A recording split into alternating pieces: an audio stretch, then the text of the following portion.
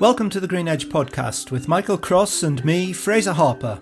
This is our weekly update for the week ending 2nd of June 2023.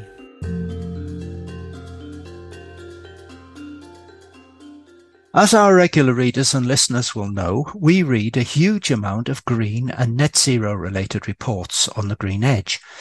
In fact, so much so that we've recently been described thus. The Green Edge was launched in 2021 to collate, review and synthesize the fast expanding array of green workforce and skills reports emerging from across the UK economy and internationally. It has since become a comprehensive and up-to-date source for green jobs and skills-related publications in the UK. Well, back then, that's not necessarily what we set out to do, but it has kind of worked out that way. So we'll take the accolade with thanks. And this week, we've taken our self-appointed task a little further and uploaded our stack of correlated reports as a searchable list onto the Green Edge data portal, which we will, of course, update as we go forward. Nothing like a bit of house tidying, as my old mum used to say, bless her soul. Now, you'll find the link to the data portal in this week's post, but the post itself is a short one because it came out on 1st of June, and the first of the month is when we publish our monthly reports roundup, and we didn't want to inundate you with too many words all in one day. But in this podcast, we're going to talk about a couple of new publications that will appear in next month's roundup, but which we think are important enough to talk about here in their own right. I'm referring to two new briefings that have come out under the umbrella of the Climate Change Committee. The first is CCC's own analysis of the potential impacts of net zero for Britain's workforce, and the second is a briefing from an expert advisory group convened by the CCC to examine how well the current education system is set up to deliver a net zero workforce. And Michael, these are important publications from the CCC. They are. I see them as adding yet further momentum to the whole net zero debate around skills and workforce.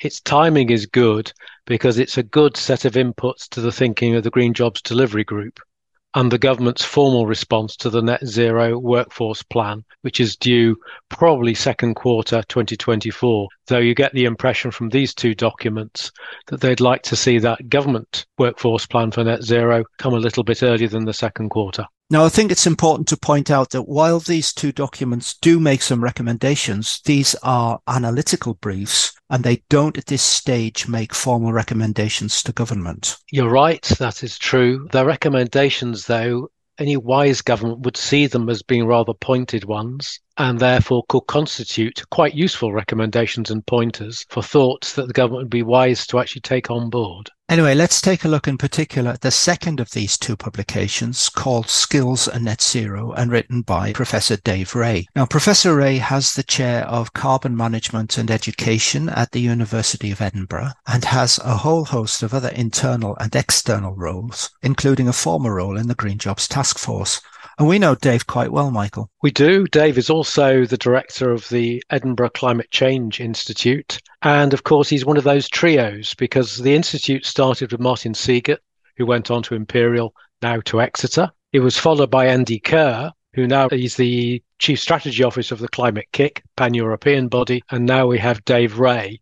I say those three names together. It's really important that you see these mother institutions cooking and creating very talented people who are driving forward the education skills agenda on many platforms and in many areas. So yes, we know Dave well, and his institute is based in High School Yards. My PhD office was in High School Yards, which also used to have a Van de Graaff generator in the back garden, a very, very large one.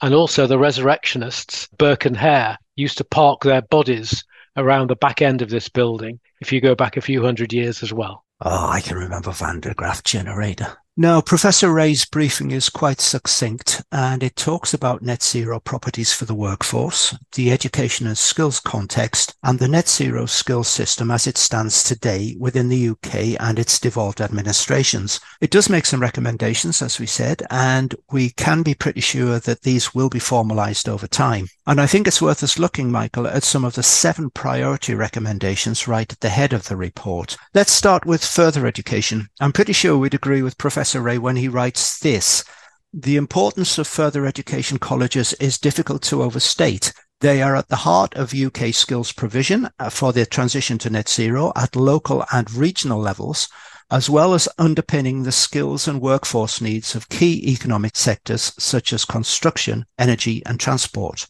Well, the report's recommendation is that government should urgently review its support to the further education sector and provide investment commensurate with meeting national, local and sectoral skills needs for the net zero transition.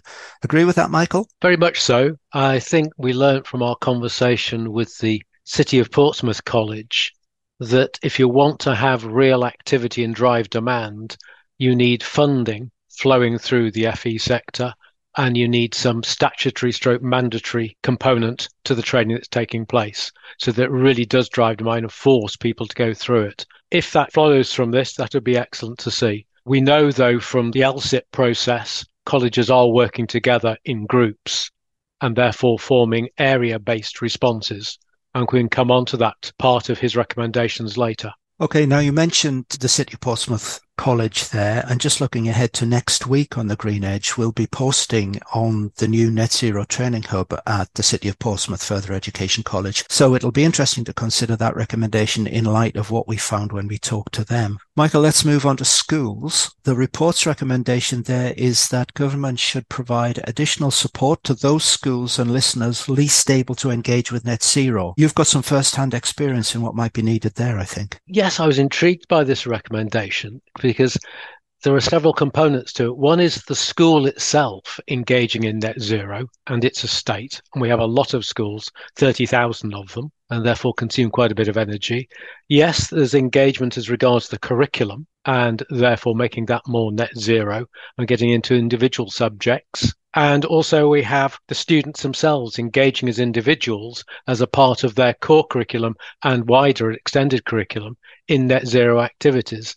And I think all three of those are happening at a pace, but by gum, it could be speeded up with a little bit more help and funding from government. Well, next up is the university system, and the briefing makes a number of good points about how, compared to further education and schools, much of the governmental policy relating to net zero skills provision is either very high level or is indirect. It talks about how some of the sector's self-organised bodies like Universities UK, which represents 140 or so universities across the four nations, tends to talk the talk but doesn't necessarily walk the walk when it comes to providing the skills and learning needed for the net zero transition. And the report's recommendation here is that all universities should update their strategic plans to address net zero skills and lifelong learning provision. I thought this was quite, again, an interesting one because universities have freedom to act and to respond in terms of creating undergraduate, postgraduate programs, short courses,